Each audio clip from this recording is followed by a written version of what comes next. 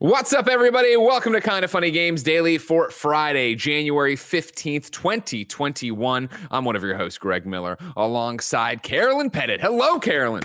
Hey, Greg. How are you doing? I am great. How are you?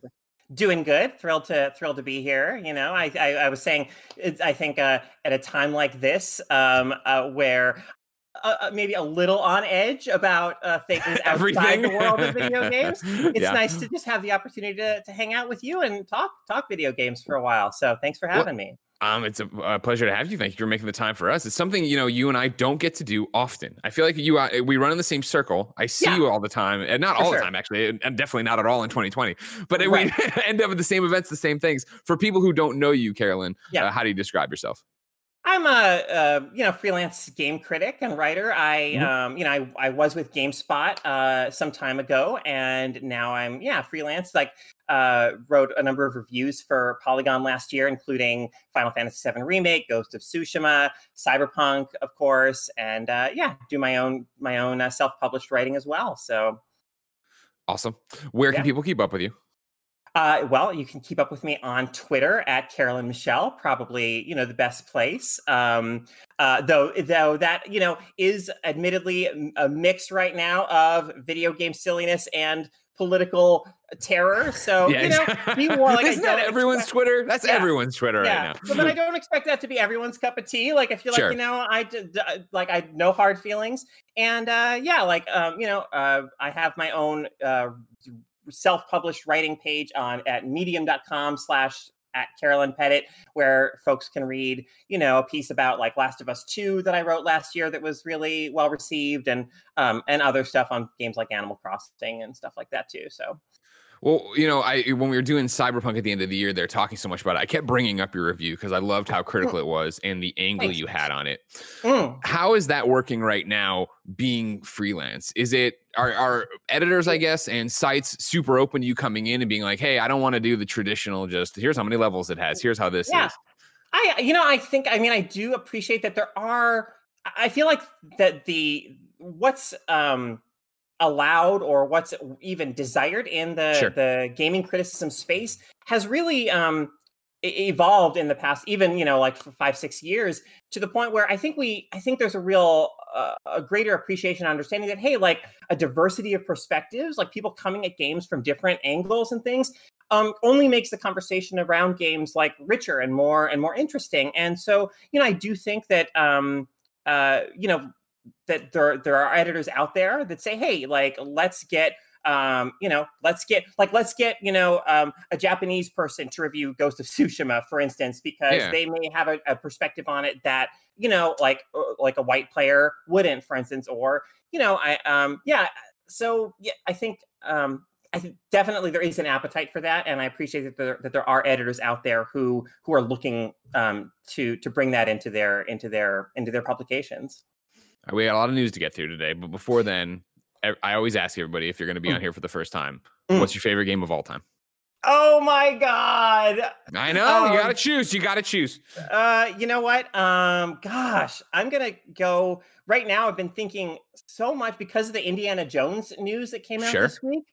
I have been thinking so much about how much I loved Indiana Jones and the Fate of Atlantis, which was just a classic in my mind, LucasArts. So the Lucasfilm Games label is back too, which is exciting to me as somebody who loved the classic Lucasfilm label and their output.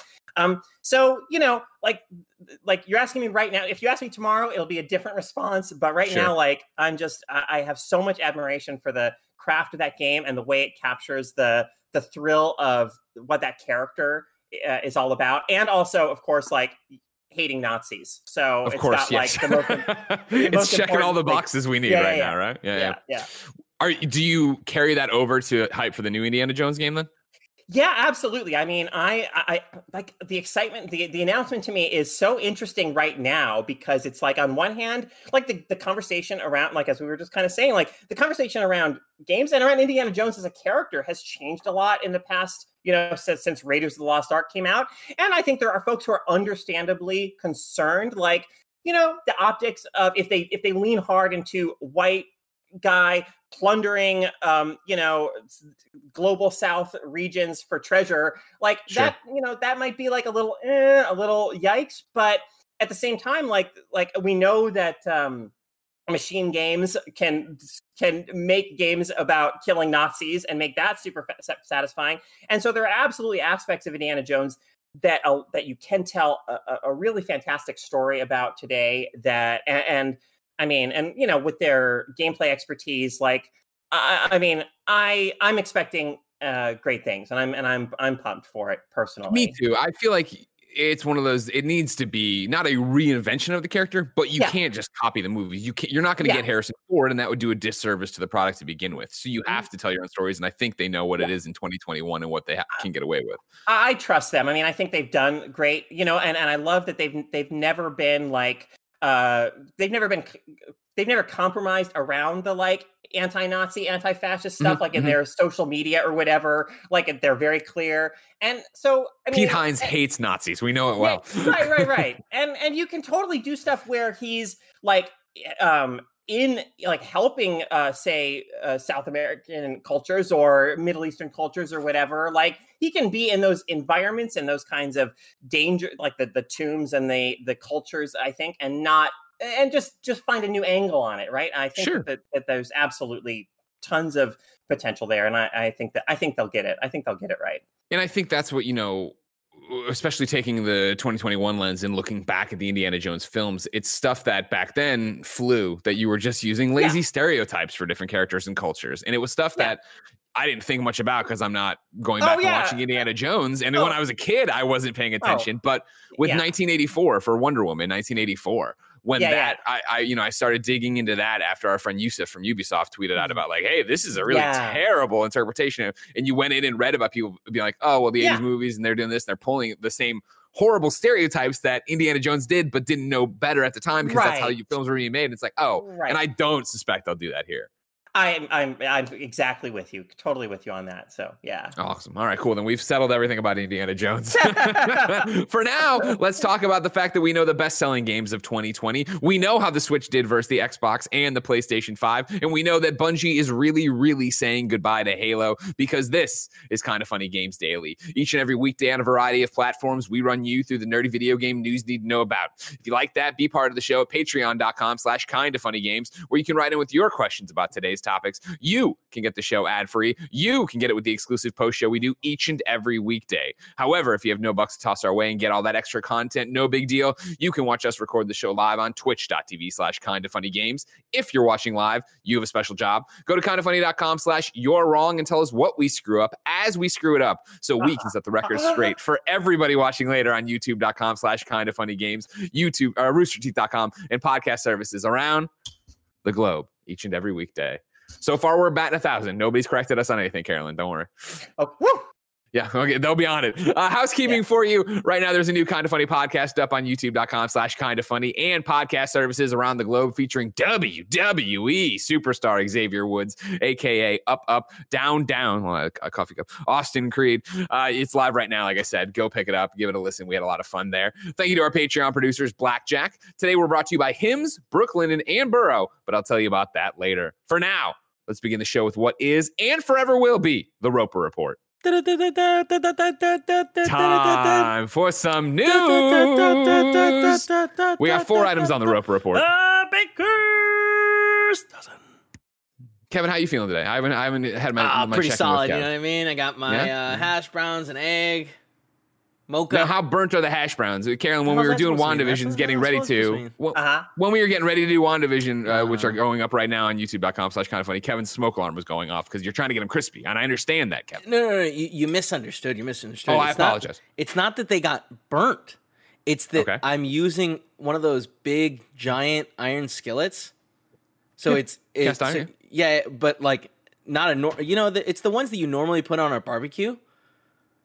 Oh, you're using like the flat griddle kind of giant cast iron. Yeah, that's it. The flat griddle. I got it. And it creates a lot of smoke just as you're cooking because I don't know that it's made for indoors. So, but it works. Okay, good. It came out good. Right, well, if you got the hash brown, who cares? It's all good. Number 1 on the Roper Report, the NPD numbers are in for December 2020, and that of course means for the entire year. But let's start with December. We're going to read from GamesBeat, where Jeffy Grubb, fan of the show, says Nintendo Switch dominated hardware sales in the United States throughout 2020. It easily outsold its last-gen competition in the Xbox One and PlayStation 4, but it continues to outperform PlayStation 5 and Xbox Series X/S due to their supply constraints. The hybrid home/handheld Nintendo console was the top hardware of the year as well as December, according to industry tracking firm the NPD Group. We interrupt this article to bring in from GamesIndustry.biz, Christopher Dring, who added this. Nearly 6 million Nintendo Switch consoles were sold in Japan last year, a rise of 30% over 2019. Nintendo dominated the market, with Switch devices accounting for 87% of all consoles sold last year. The normal Switch version sold 3.9 million units, while the Switch Lite sold just over 2 million units. Back to Jeffy Grubb. He says Microsoft has said that the Xbox Series X/S is the best launch in Xbox history, but there's not really hard numbers on that. Meanwhile, GameSpot says the NPD's report includes no mention at all of Xbox sales. NPD analyst Matt Piscatella, friend of the show, followed up in a tweet to mention how supply for the PlayStation 5 and Xbox Series S consoles were constrained and thus negatively impacting results. Carolyn, when does the Switch stop? When does it stop being this powerhouse? Like, seriously, it's not surprising to me that, obviously the PS5 and Xbox One X, Xbox Series X/S, like, it's so annoying. Demand. Just say Xbox. Yeah. It drives me crazy too. I'm like, It's not surprising to me that they can't meet demand right now. But what kind of is surprising to me is that people aren't being like, you know what, I'm going to hold on to this, this $500 and wait, like, because I know I want that PS5. Like, no, people still see the Switch as something that's like, we all know it's not as powerful sure. as these new consoles, but that appeal, that unique appeal of the Switch, I think just remains so alluring to people that, and I mean, Nintendo just obviously, with like Animal Crossing, up their sleeve in 2020 in the midst of COVID. I mean, obviously, like, just the right game at the right time. But man, what a just masterful domination of the market by Nintendo. Like, it's really like 87% of all consoles, like when you sold last year, were Switches. That's just that's really impressive to me. It's obviously, I love my Switch. I think my Switch is great, but it's just the fact that the Switch has been around so long and still finds this audience that isn't saturated. And like you're saying, 87% over in Japan, right, for what's going on there, and how it is the Switch Lite also selling units, which I don't even think about it. Tim mentioned the other day on, I think, Gamescast, he was playing something downstairs and then went upstairs and before bed turned on his Switch Lite. I was like, oh, right, like there's that skew as well. And I'm here sitting, I think, like most people probably in our industry, or at least in our sphere of audience and stuff, of like, cool, when's the Switch Pro coming? And that's what's even crazier to think about, is that they're just going to keep selling. They're going to, as soon as this number dips a little bit, here comes the Switch Pro to kick it back into high gear. I mean, for me, it's thrilling to see that this success, like, because the Wii U was so obviously like it didn't find its audience, but you see the DNA of the Wii U in the Switch. Like, maybe you don't get to the Switch without the Wii U, and so like in a way, the Switch also for me kind of functions as like a redemption of the Wii U, or at least what Nintendo was, like striving for. Maybe the technology wasn't quite there yet. They couldn't quite, obviously the game break away from the unit, right? It's so I mean, obviously, I grew up with Nintendo, so I do have a soft spot in my heart for Nintendo, and I want to see, and I love that they do their own thing. I love that they're not sort of going toe to toe, trying to beat Sony and Microsoft at their own game, right? Because that, like, I mean, I want innovation. I want them. I think the market's way more interesting when Nintendo is like, let's kind of do our own thing. So the fact that after there was a period there where I thought, oh God, they may kind of be out of it almost, like they may be just not in the same conversation anymore. It may be like, well, we'll start talking about like Sony and Microsoft, and then like for the kids, like Nintendo or whatever. But I think we have to acknowledge with the success of Switch that that Nintendo is still like just a hugely major player and they're not going anywhere, right? That's the biggest thing. I think like what you're talking about with Wii U, I remember being at IGN and on podcast and talking about like, all right, this is the beginning of the end. Now they're going to pivot and you're going to start getting Mario games. They're going to go third party. They're going to go Sega. And then to see, the Switch do everything it's done. And like you're saying, like innovate. And whether that be the fact that, I mean, we take it for granted now that it's this hybrid, it's this handheld, it's this console, it's whatever you want it to be. Then to have things like Switch Lite, then to have, the Labo, then to have Ring Fit, then to have, like there's still in the RC car Mario Kart. Like Nintendo's still out there doing it. And I, for years I've said that I think of Nintendo, and I don't mean this as an insult, as a toy company. And I think they think of that too, where like not only is their unit a toy, but the games you put on it are a toy. Where Luigi's Mansion 3 isn't trying to be The Last of Us Part 2. And it doesn't need to be because people want to play Luigi's Mansion 3 as it is.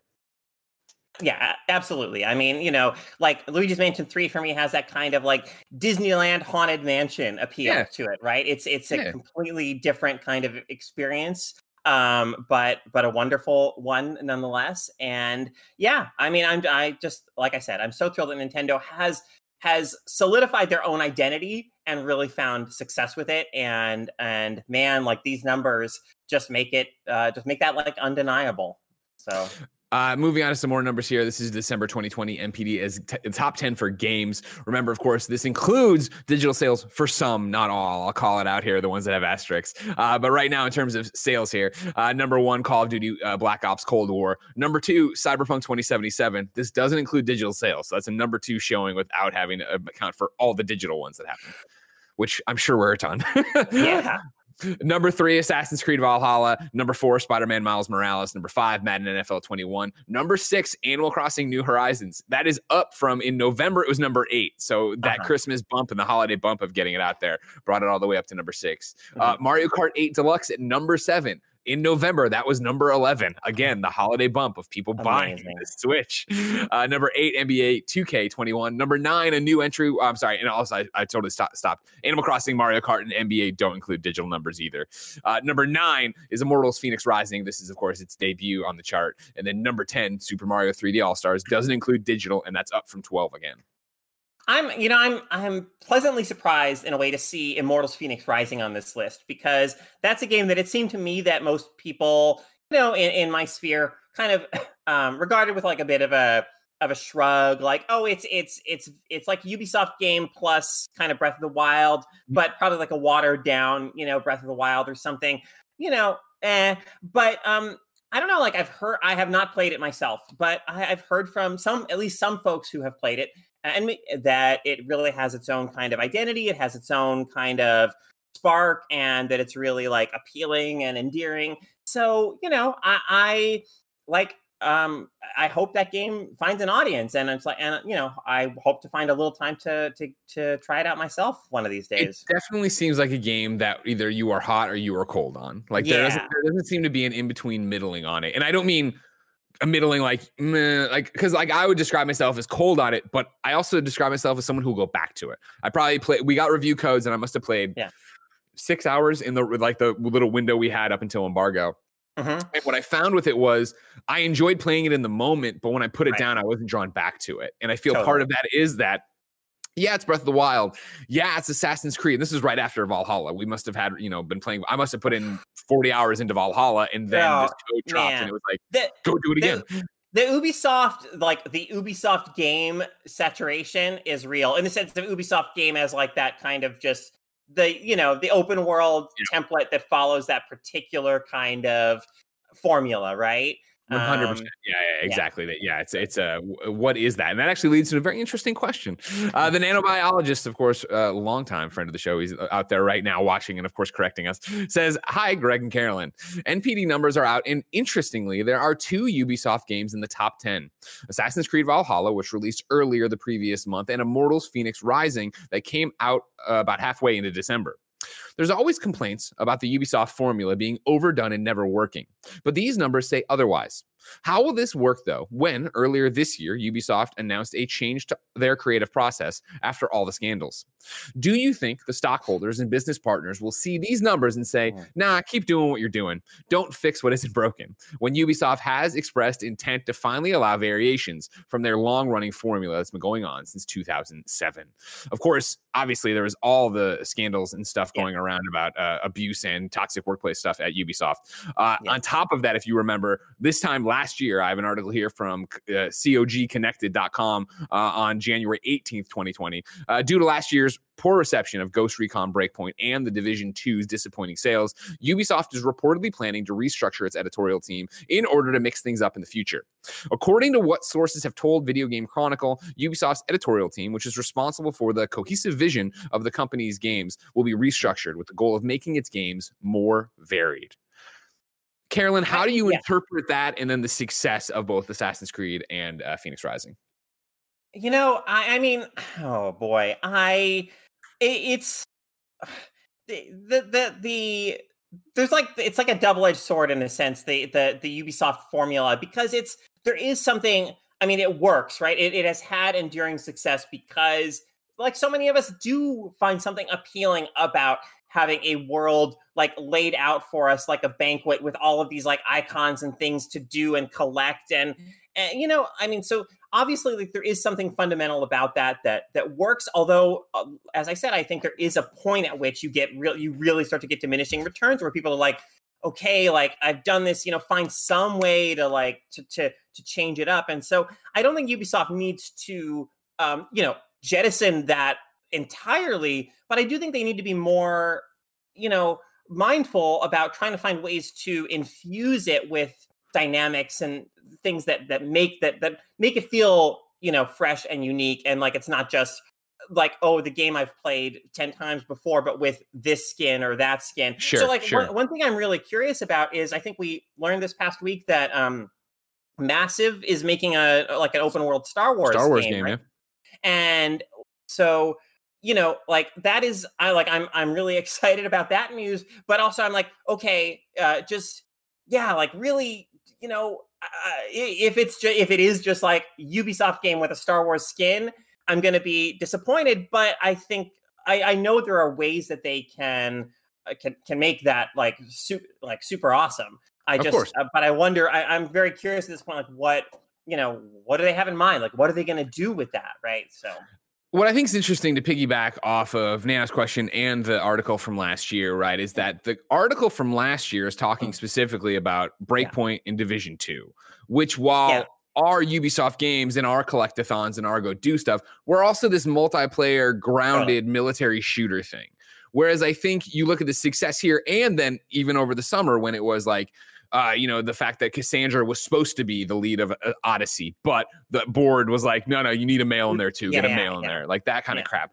I feel that's more the shakeup they're talking about. And I would even argue that I think Immortals Phoenix Rising fits that shakeup, where Immortals Phoenix Rising is the Ubisoft game of like, you're talking about this banquet and this menu of what do you want to do and where do you want to go? But also it is, hey, we have voiceover from the gods. Zeus is telling you this story. Your character is breaking the fourth wall. It is cartoony. It is Breath of the Wild. I think, especially even when you bring up Massive and Star Wars, that's the kind of angle is what do you take the tried and true Ubisoft stuff and do cool things with it rather than be, all right, cool. You're another guy with beard, sunglasses, and a backwards hat and a military vest. Go kill something.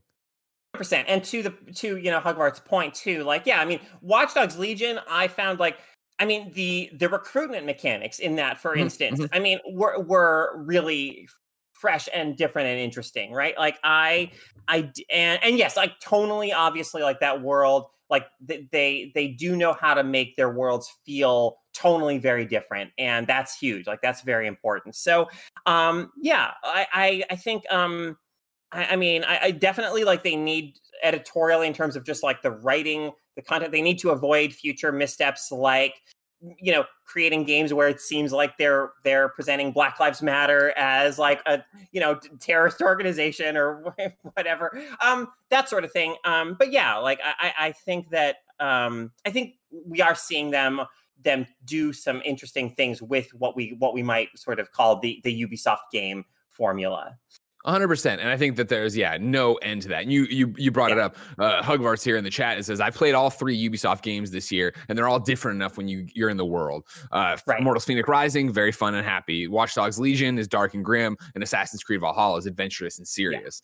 And I think that is a great point to it, right? Where I put down Phoenix because I was like, I should go back to Valhalla. I was already doing this stuff in Valhalla. And now with a huge bunch of months breaking it up, I'm more inclined to go back to Phoenix right now, I feel, than Valhalla. Because I feel like a Phoenix being a children's book or that kind of colorful poppy narrative, I feel more I could just jump in and pick right up. Whereas in Valhalla, I'm going to be like, wait, what was Eivor doing? And who was I talking to? And who did I align with? I feel like that's part of it. Yeah, totally. Speaking of all these Ubisoft games, let's talk about the top 2020 games of the year. Again, with NPD out, we can now talk about the games that sold the most. So this is the 2020 top games. Again, I will call you out on what is not including digital. This is ranked on dollar sales. Number 1, Call of Duty Black Ops Cold War. Number 2, Call of Duty Modern Warfare. Number 3, Animal Crossing New Horizons, which of course doesn't count digital downloads, which I want it higher. If you included the digital downloads, maybe it would be. And more importantly, keep in mind, it's beaten by 2 Call of Duties that are on every platform known to man. Animal Crossing is just on Switch, which is nuts. Number 4, Madden NFL 21. Number 5, Assassin's Creed Valhalla. Number 6, The Last of Us Part 2. Number 7, Ghost of Tsushima. Number 8, Mario Kart 8 Deluxe. No digital. Number 9, Super Mario 3D All-Stars. No digital. Number 10, Kind of Funny's Game of the Year 2020, Final Fantasy VII Remake. Number 11, Greg Miller's I'm kidding around, Marvel's Avengers. Number 12, Marvel's Spider-Man, Miles Morales, a great showing for Miles. Number 13, NBA 2K21, no digital sales. Number 14, Super Smash Bros. Ultimate, no digital sales. Number 15, FIFA 21. Number 16, Mortal Kombat 11. Number 17, Dragon Ball Z Kakarot. Number 18, MLB The Show 20. Number 19, Cyberpunk 2077, not including digital sales. And number 20, Tony Hawk's Pro Skater 1+2. Quite a list. Well, 2020, quite a year, even when you include all the Nintendo games that are old. Yeah. And I mean, so many thoughts in response to this. One is like Marvel's Avengers. Like that a game can be, say the 11th best-selling game of the year and still kind of be regarded as like a disappointment, or like, totally.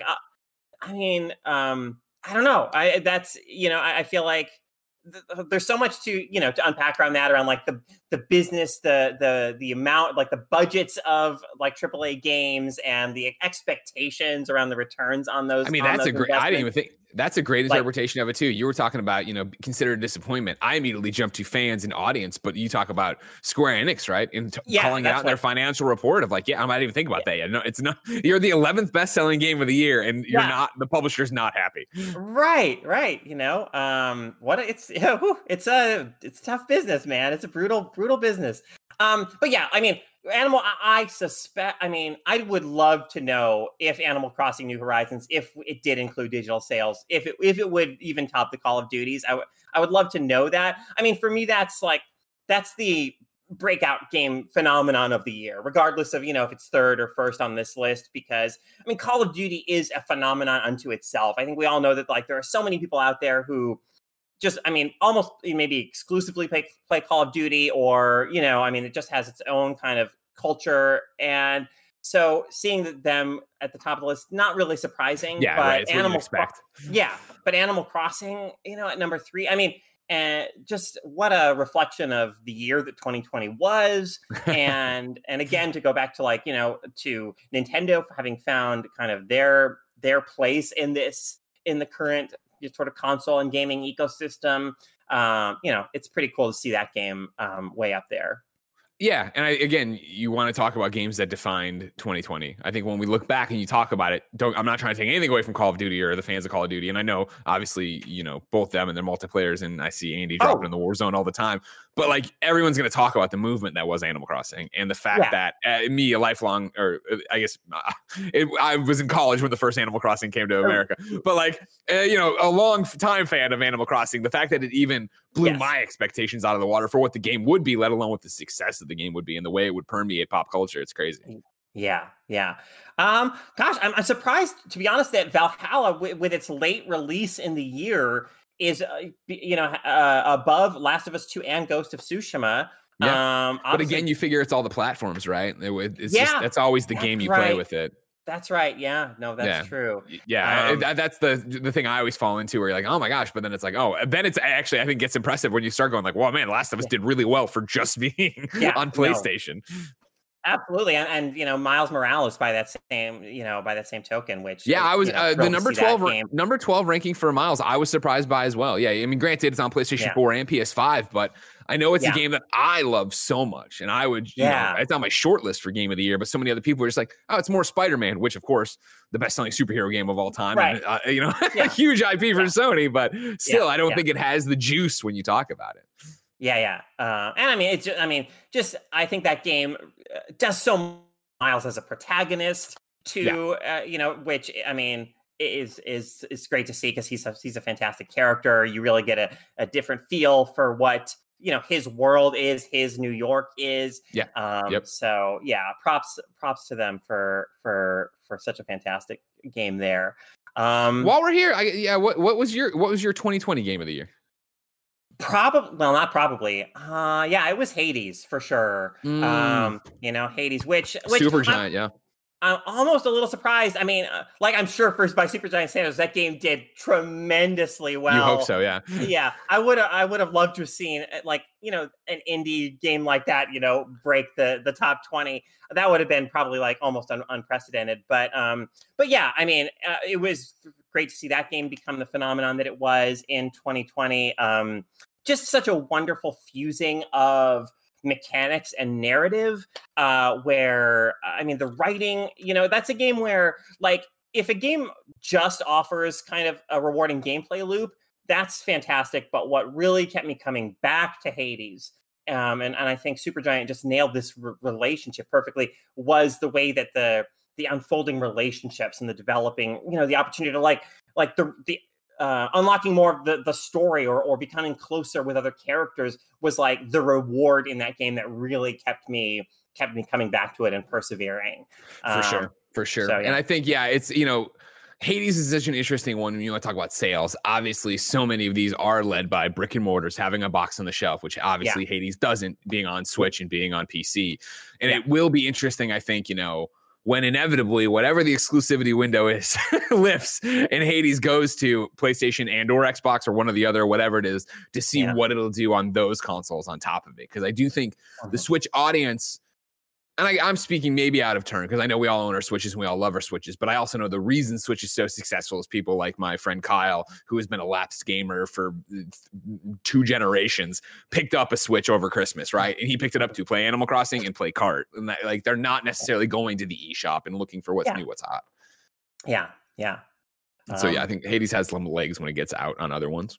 And I just there is that question in my mind. So digital sales not included here. Cyberpunk 2077. If it had included digital sales, and then what volume of refunds, what volume of were those sales then rescinded? How did I mean? There's just that curiosity there around that. Cyberpunk. Yeah.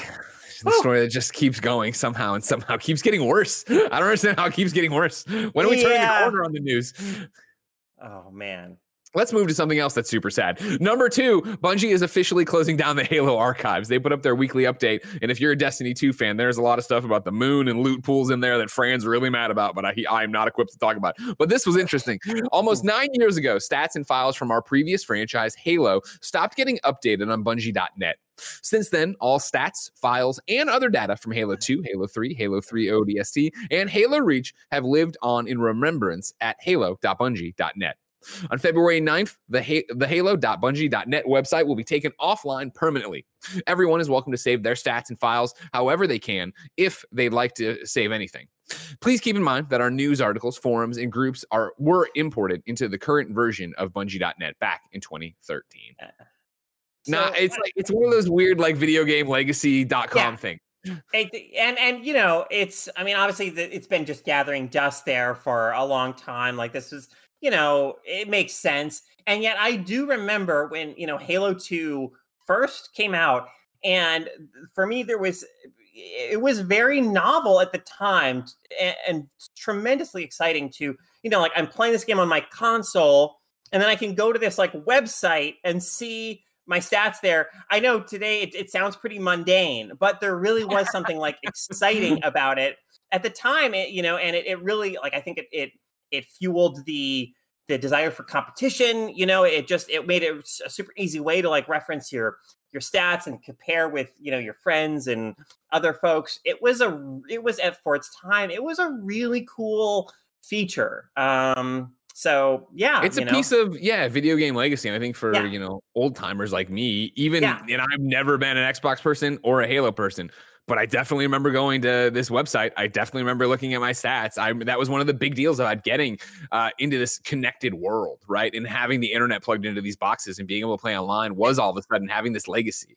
And Bungie, just like the way they, I think, in a way we could say maybe that they're responsible for making console, sort of multiplayer competitive gaming, at least in those early years, like what it was like there was so much derision at the time, like, well, if you really want to like be competitive, play competitive first person shooters online, like you have to play on PC, you have to, but Bungie really invested in it in Halo as a multiplayer game that should be taken seriously with features like this. And so I think they are part of having brought console competitive gameplay to where it is today. 100%, yeah. And so, it's a little weird history thing. So get your stats if you want your stats saved. Yeah. Number 3 on the Roper Report, 505 Games has bought the Puzzle Quest developers. This is Mike Minotti over at GamesBeat. 505 Games and its parent company, Digital Bros, announced today the acquisition of Infinity Plus 2, the studio behind puzzle game hits Puzzle Quest and Gems of War. The deal gives 505 Games a studio with free-to-play experience. Infinity Plus 2's titles have earned over $200 million in revenue. 505 was already the publisher of Gems of War, a free-to-play puzzle game with RPG elements that is available on PlayStation 4, Xbox One, Switch, PC, and mobile. I love Puzzle Quest. I want to see more Puzzle Quest. yeah, exactly. Puzzle Quest was such a refreshing. Like it was when that game first came along. It was like, this is like a perfect. It's the chocolate and peanut butter thing, right? It's like two great tastes that taste great together. How has nobody really done this way before? It's wonderful. It's compulsively playable. Like I can't say I've kept up with their output, in the free to play era at all, but definitely down to see what they're able to do in the future. See, I agree with you 100%, and that's when I see this Gems of War, I'm like, maybe I should try Gems of War today. Hey, free to play. You know what? Later, I'll get on the PlayStation Store here and start the download at some point. And then fourth and final on the Roper Report, good news. Hitman 3 is coming to Switch alongside the other versions. We start with Steve Watts at GameSpot. We've known since October that Hitman 3 is coming to Nintendo Switch via cloud streaming, but both Nintendo and developer IO Interactive had not yet mentioned a release date. That's changed now with official word that it will come right alongside the other platforms on January 20th. IO announced the date with a tweet. That puts the Switch release on the same day as the more powerful platforms that will run it natively on the hardware itself. PC, PS4, PS5, Xbox One, Xbox Series X and S. The Switch version will require an internet connection since it's streaming. This is one of the handful of streaming games on the Switch and was announced alongside with Control. In GameSpot's Control Cloud Edition review, Phil Hornshaw said it ran generally well on Switch with some degree of noticeable frame rate issues and graphical compromises. It's not the best way to play Control, but it will do in a pinch, so we can probably expect the same for Hitman. Now, related, Stadia put out a thing talking about Hitman 3 also coming to Stadia day and date on the 20th and a new feature. You've just beaten a challenging level that you designed in Hitman 3 and want to share the experience with others. With State Share, a new Stadia feature launching across the entire Hitman World of Assassination trilogy on January 20th, you can. State Share is an exciting feature that's only possible with Stadia, letting you create unique game states to share with friends. State Share turns a normal image or video capture into a portal to a unique game experience. By embedding a game state within each capture, sharing gameplay for others to watch is transformed into a chance to try a playable slice of the game yourself. Each game state is defined by specific gameplay elements like player loadout, objectives, and difficulty, and trying each one is as easy as clicking a link. So, Carolyn, 2 questions for you. Yeah. What's your hype level for Hitman 3, and then where are you at with Stadia? I mean, I'm excited to play Hitman 3. I think the last 2 Hitman games they've done that that Clockwork World thing super well. It's so much fun to find all of the there's so many creative and clever ways to get the job done. And so I love the kind of puzzle game aspect of it, almost that kind of like investigating and figuring out like, okay, I know this is my goal. Like, how do I kind of working backwards? How do I achieve that? So any, new environments to do that in, like, definitely, like, I'm on board. I am a little, the Switch release, is, I'm a little puzzled by the appeal of streamed, games on Switch, because to me, like, it really seems like such a big, I don't know. I mean, such a big part of the money, right? It's got to be money. It's just these developers understanding the footprint of the Switch and trying to get their games there. And I think, and not developers, even publishers. If I said developers, I think it's trying to get your game to as many people as possible. But then also, is it going to run well? Is it going to? It's never going to be the best place to play it. Yeah. And I mean, you do lose one of the things that makes the Switch unique, which is the ability to kind of like take it anywhere. Like you have to, obviously kind of sacrifice that to play these games. So, and as far as Stadia, I have never used a Stadia. I've never been I don't know if I've ever been in the same room as a Stadia. This feature, this like state share that you just, you read off the blurb about, and it says like, it's as, trying each one is as easy as clicking a link. Like, I'd have to try that because I don't really fully understand what you're talking about there. But I mean, it sounds potentially cool, but I don't really know how that works. So it sounds weird, right? In terms of like, it's stuff you're creating. So it's like, I assassinated the guy, I went into the thing. It's what I guess kind of Blessing was talking that Giant Bomb does, but in the reverse, right? Of like, I killed this guy with this weapon in this place. Can you do it faster? I guess would be in Hitman world. Oh, so like a challenge like that you create like that. Yeah. But I feel like even that's going to be sloppy to an extent I don't know. I mean, it doesn't get me going, and I'm like, that's why I got to play on Stadia. Like, I do not see a path to relevance for Stadia at this point. I mean, I understand that they're going to keep, trying to make it happen to whatever extent that they can. I don't see it happening. So yeah, but good for them. I mean, keep trying it. You know what I mean? Like, exactly. I've enjoyed. Like, I feel like my impression of both Stadia and xCloud would be different if 2020 and 2021 were normal years. Because that's why I was excited for Stadia. That's why I was excited for xCloud. I'm like, I'm on the road every other weekend. I don't want to drag my PlayStation. I don't want to drag my consoles or anything. That totally makes sense. That would have been the way to do it, right? But then since I'm just home all the time, it's like, all right, cool. Let's keep going. Yep. Hold on, right now, you see, download a console, Gems of War. We're gonna do it. There you go, man. We're getting Gems of War right there. There we go. Well, we may never see you again. It's gonna just take over your life. Let's see how these free to play microtransactions work out for me over there. Ladies and gentlemen, of course, we want you to be part of the show. Patreon.com/kindafunnygames. Over on Patreon.com/kindafunnygames, you can write in with your questions. You can get the exclusive post show we do, and you can get the show ad free. And speaking of ads, Greg Way, this episode of Kinda Funny Games Daily is brought to you by Hims. ForHims.com is all about men's wellness. We all know the story. Andy and Nick wanted to maintain their own wellness, so they looked to Hims to help keep their hair full and healthy. And I can confirm, as I've ran my fingers through both of their hairs, it's full and healthy. Through Hims, you can also get prescription medication that treats ED. Real science, real solutions to ED. Hims makes it easy. Hims connects you with a licensed medical professional online who can prescribe FDA-approved prescription medication to treat ED. You get the same active ingredient as the expensive little pill, but without the expensive price tag. This could cost hundreds of bucks if you had to go to a doctor or a pharmacy, but not so with Hims. Hims makes it simple and affordable. No embarrassing conversations, no expensive appointments. Just answer a few questions online about your medical history, and a provider will confidentially review. If approved, your medication is shipped directly to your door in discreet packaging, and shipping is free. No more searching online for answers to questions about ED or sexual wellness. Just go to your Hims account and ask a medical professional you can trust. Why live with ED when the solution can be simple? Try Hims today by starting out with a free online visit. Go to forhims.com/funnygames for your free visit. That's forhims.com/funnygames, forhims.com/funnygames. Prescription products are subject to medical provider approval and require an online consultation with a medical provider who will determine if a prescription is appropriate. See the website for full details and safety information. Remember, that's forhims.com/funnygames. Up next is Brooklinen. Life is too short to sleep between anything less than really nice sheets. But maybe you've looked at some retailers and calculated the years of interest you'd pay for just one set and gave up. Trust me, Greg Miller, go to Brooklinen. You know it. I know it. I don't even have to read the ad. I love Brooklinen. I sleep on Brooklinen sheets and I use Brooklinen towels. That's how much I love Brooklinen. Kevin, maybe you didn't know, Kevin, but I'm telling you right now. Brooklinen was started by Rich and Vicky, who also tried to find beautiful home essentials that didn't cost an arm and a leg. And when they couldn't, they founded Brooklinen as the first direct-to-consumer bedding company. They work directly with manufacturers to make luxury available directly to you without the luxury-level markups.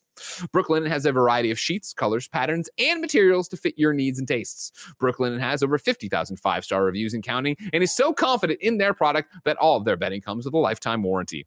And Brooklinen is so much more than sheets. They've got comforters, pillows, towels, even loungewear, and more. You can buy sheets, bedding, and pillows at once to save even more. It's 2021. Do something nice for yourself to start the new year. To help you do that, Brooklinen has a special offer. Go to brooklinen.com and use the promo code GAMES to get $25 off when you spend $100 or more plus free shipping. That's BROOKLINEN.com and enter the promo code GAMES to get $25 off when you spend $100 or more plus free shipping. brooklinen.com. Use the promo code GAMES at checkout. And the final sponsor of the day is Burrow. I can't stand shopping for furniture online. You know that. You go all over the place. You don't know what you're getting. Can you trust them? Then if you go to a store, right, there's too many options. You got to deal with the transporting. It's frustrating. That's why I'm excited to tell you Kinda Funny Games Daily is supported by Burrow, the furniture company that's designing smarter, simpler things for modern life at home. They built the company from the ground up to fix all the ways that shopping for furniture is frustrating. Every decision they make, from the first sketch of a new couch to the fast, free delivery promise, is made with your experience in mind.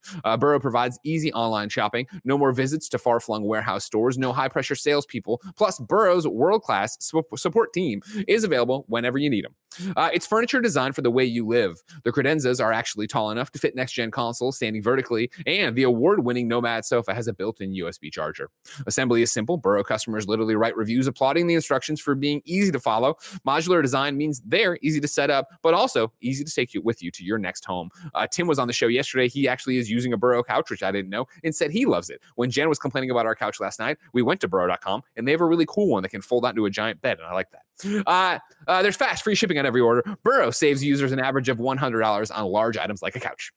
Right now, you can get $75 off your first order at burrow.com/games. That's Burrow, BURROW.com/games for $75 off your Burrow purchase. Burrow.com/games.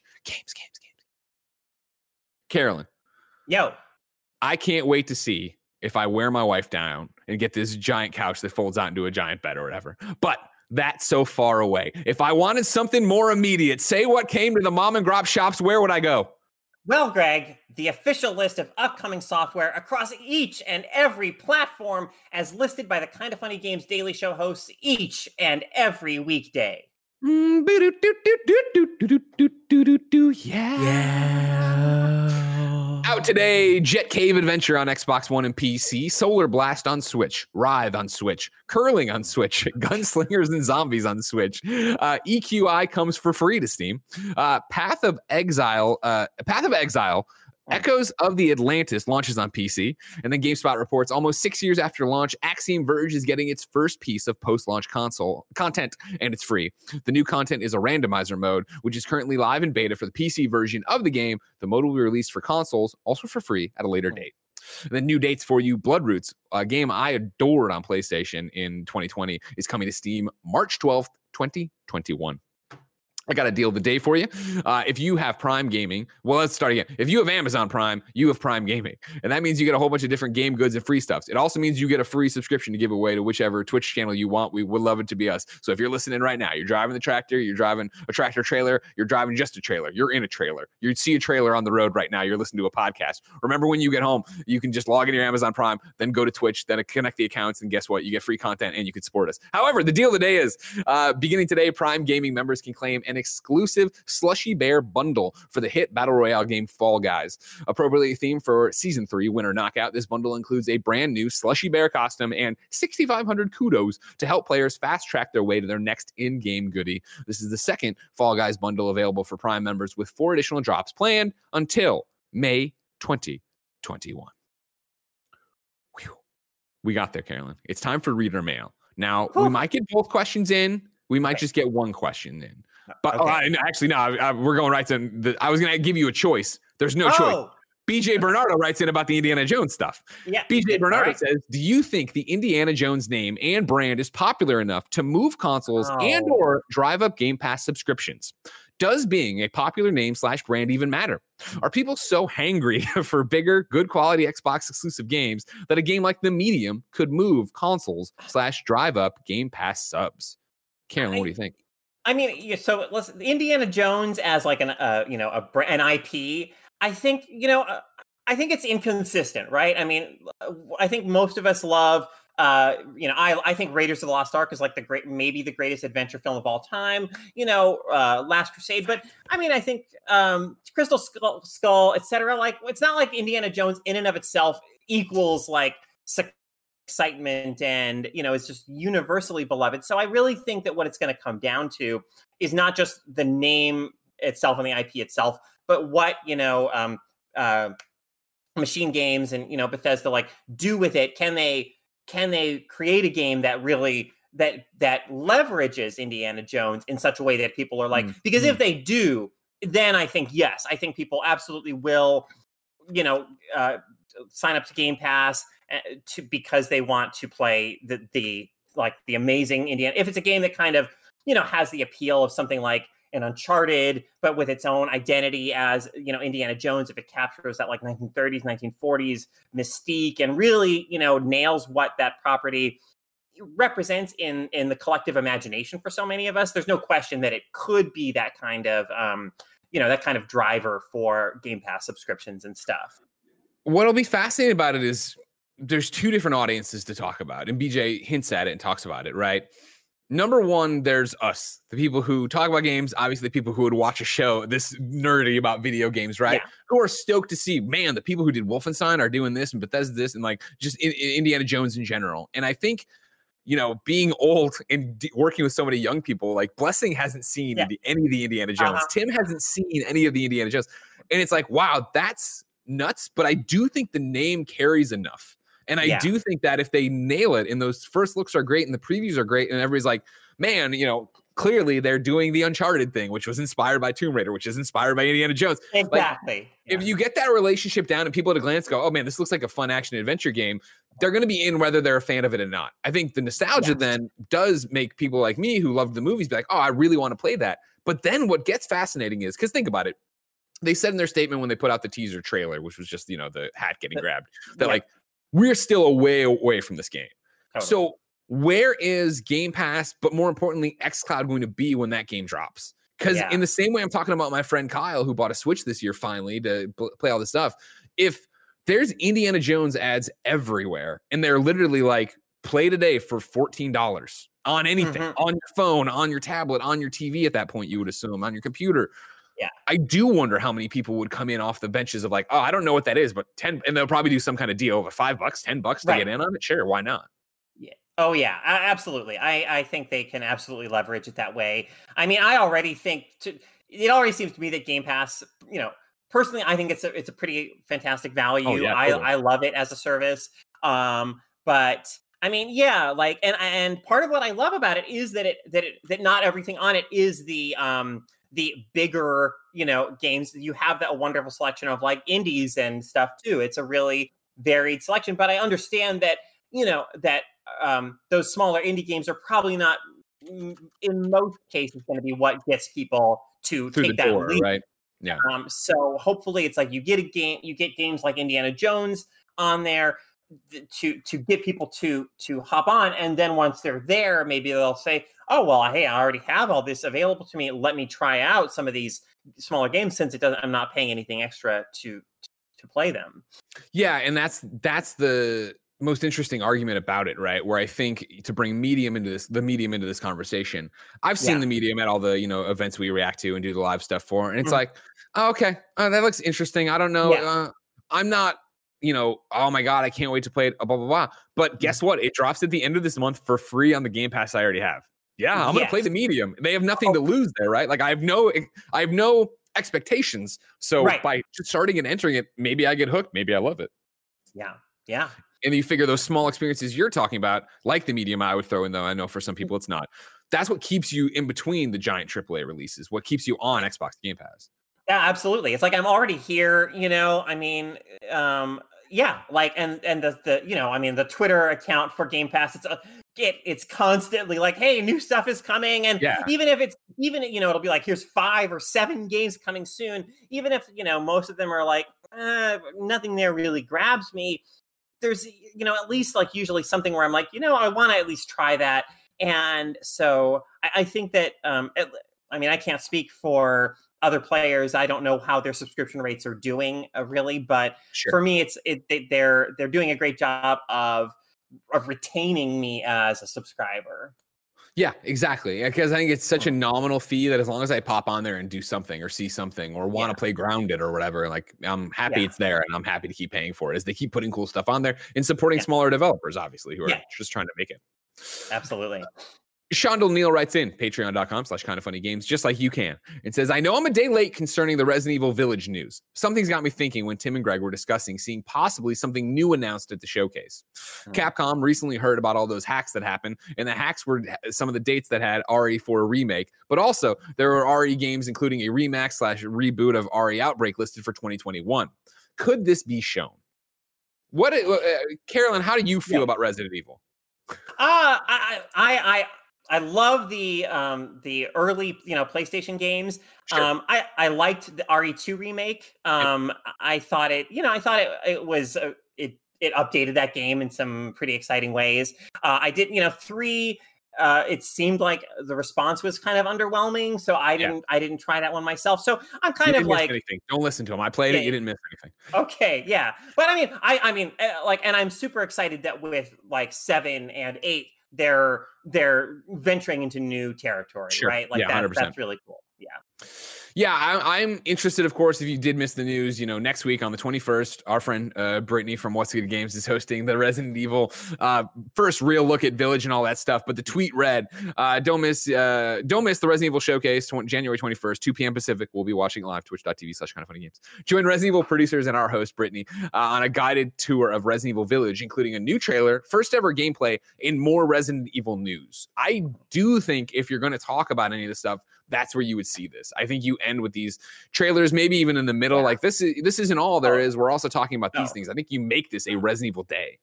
I'd be surprised if there wasn't some announcement about, like there's so many people like me for whom those early survival horror PlayStation games were so formative. And obviously they had great success with RE2 remake. Like I can't imagine them not almost, slipping some sort of announcement there to get those people hyped up and give us something to be excited about too. Yeah, and you have all eyes on you for the day. You might as well. Yeah. Carolyn, we ask people who want to squad up and play video games with each other to write into patreon.com/kindoffunnygames, giving us their name, username, platform of choice, and why they need help in a video game. I read it here. The best friends come and find each other, and they all play games together. Today, Benjamin wrote in. Benjamin needs help on PSN. His username here is Clank Attack, just like it sounds, all one word. Hi, Greg and Carolyn. Longtime fan who usually doesn't play many online games. Greg, I met you at the NYC meet and greet years ago. I'm the food scientist who became a food scientist in part due to your Oreo show. Changing lives, Greg Miller. When I was eating the mega stuff Oreo, I thought this will inspire someone to be a food scientist. In terms of squatting up, I wanted to play Scott Pilgrim vs. the World Complete Edition online, but I don't have any friends who want to play it. I enjoyed playing the original on PS3, but I could never make it past the stage number 4 alone. I haven't bought it yet, so depending on what platform people will buy it on, I'll buy it on that version. I also play Rocket League online and would love to have some friends to play that too. If anyone is interested in squatting up, hit me on my PSN, Clank Attack. I don't know my Switch code off the top of my head. Understandable.